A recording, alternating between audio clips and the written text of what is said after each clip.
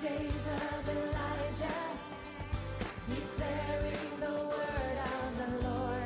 Welcome to Love's Last Call with Evangelist Carol Ann of Agape Light Ministries. Please open your hearts to hear an anointed message that will encourage and empower you to walk in the love and light of God's Word.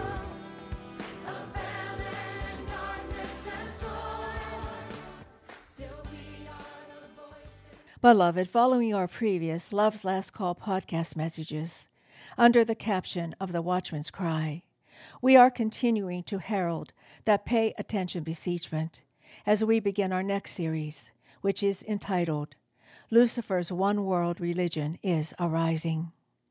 In this effort, we will be addressing the various facets of the enemy's many movements that are converging rapidly into the formation of his one world religion, which will serve as the pedestal upon which, for a time, he will purpose to seat himself in the place of the one true and only God of all creation, and gain the world's worship for himself. We do this in light of the scriptural reality that everything needed to usher in the return of Jesus is almost fully in place, especially as it concerns the rapture of his people, which could actually happen at any moment. And therefore we who have been born again of his Spirit, and whose citizenship is now in heaven, are urged to not be ignorant of the spiritual realities that are operating behind the natural events that are taking place in this world. For by doing so, we will be kept prepared in readiness and equipped in our witness to those who are still lost. In 2 Peter 1:19, we are given this sacred exhortation. And so we have the prophetic word made more sure, to which you do well to pay attention, as to a lamp shining in a dark place, until the day dawns and the morning star arises in your hearts. And in light of his prophetic word of truth, and knowing these things in advance, in 2 Peter 3:12, we are exhorted to look for and hasten the coming of the day of God. The Greek word for hasten in that passage is sputo and means to desire earnestly. Therefore, whether the Lord comes for us as soon as the end-time prophetic signs are pointing, or even if there are decades left, as some in the body of Christ proclaim, the Word of God instructs us to desire the return of Jesus earnestly, for it pleases the Lord when we do so, and there is great reward promised in that longing. In 2 Timothy 4:8, the Apostle Paul penned this Holy Spirit revelation. Henceforth there is laid up for me a crown of righteousness, which the Lord, the righteous judge, shall give me on that day, and not to me only, but unto all those also who love his appearing.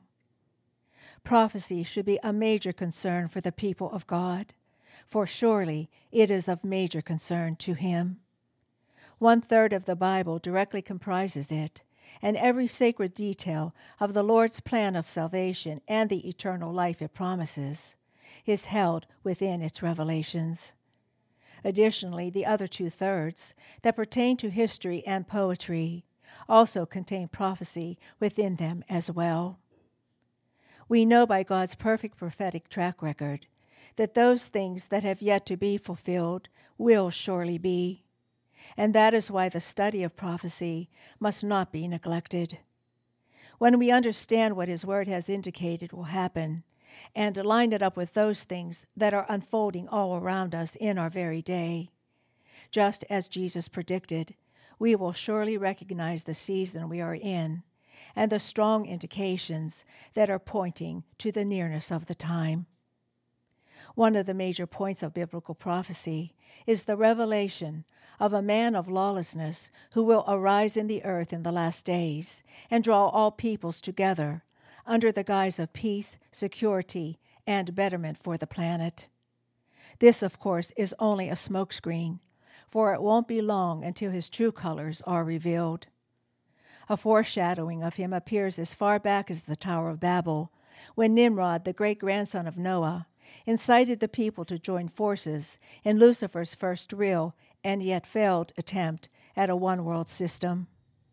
Nimrod was one of the many small antichrists who, anointed by Satan, would show up on the face of the earth as the forerunners to the Antichrist, who Scripture confirms will stand in the Holy of Holies and blasphemously declare that he is God.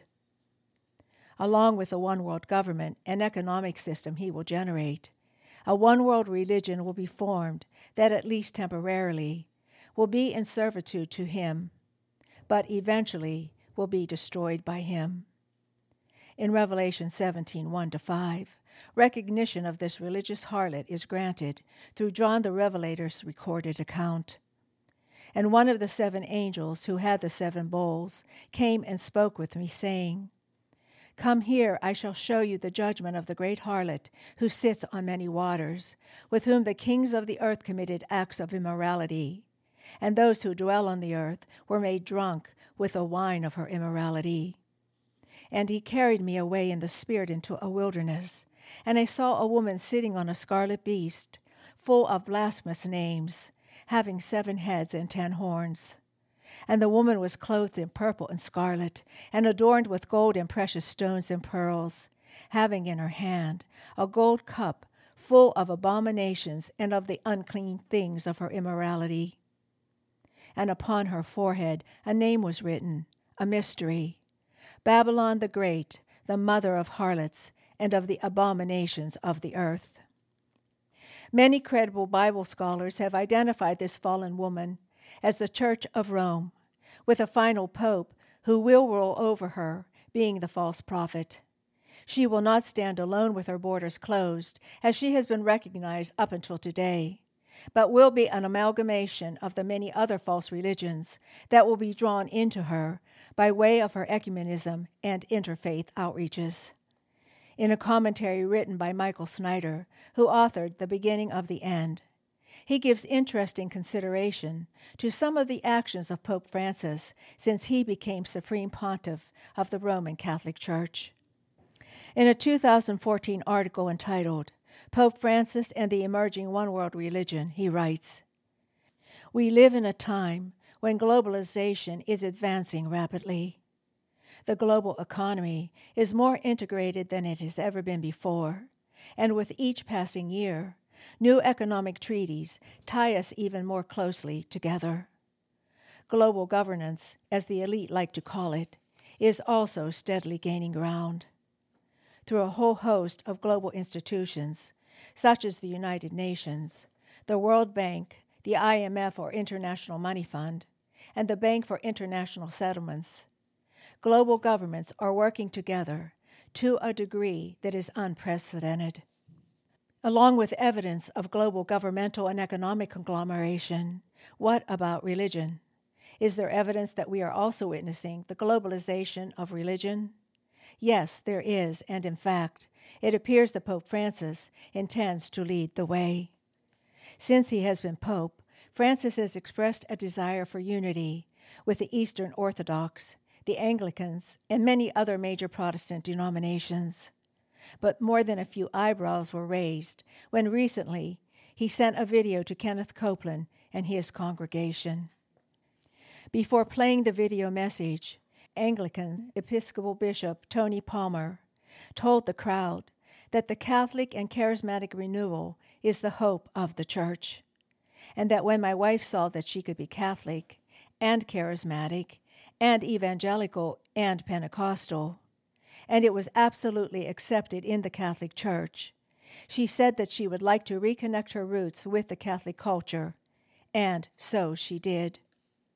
The crowd cheered as he continued, "Brothers and sisters, Luther's protest is over, is yours." Kenneth Copeland found this development incredible as well. Said Copeland, "Heaven is thrilled over this. You know what is so thrilling to me? When we went into ministry 47 years ago, this was impossible."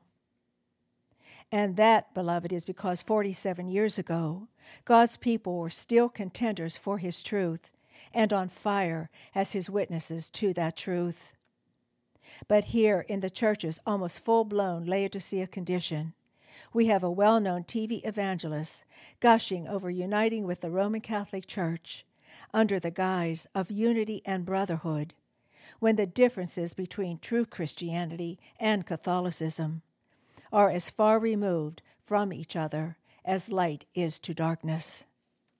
But this is exactly how many evangelicals are being persuaded to embrace this Antichrist persuasion, by being told that love is tolerance and tolerance is acceptance, no matter how much a person's beliefs contradict the unadulterated Word of God's truth.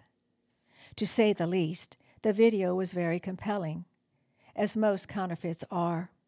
Pope Francis addressed love and that we have all sinned. He even credits Jesus Christ as being the only sinless one. He talked about brothers and sisters coming back to each other because sin has separated us. But if you listen carefully, his main point is not that sin has separated us from God, and that we all need to be born again in reconciliation power with the Father in heaven, but more that it divides the human race. And his antidote is reconciliation with each other to make a strong bond in peace, as he draws people of all faiths into the universal arms of Roman Catholicism.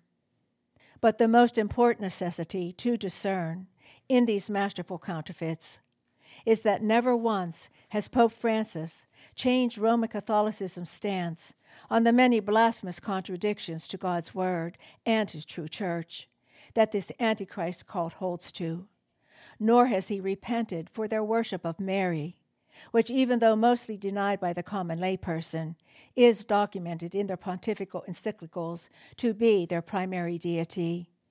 And in fact, Pope Francis, upon his being indoctrinated as Roman Catholicism's 266th pontiff, he dedicated the whole world to Mary.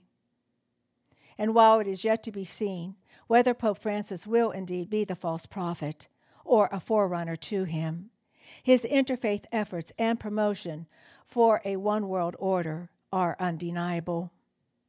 In our next podcast, we will address these official actions taken by him, as well as covering the many other factors that point to the certainty that the Antichrist one-world religion is surely arising before our very eyes. Until then, and as always, I bid you his agape.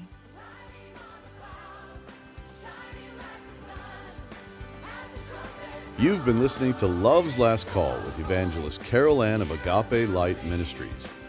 If you'd like to receive a CD copy of this message or you have a prayer request, please contact us at Agape Light Ministries, P.O. Box 6313, Chesterfield, Missouri 63006, or via our website at www.agapelightministries.com.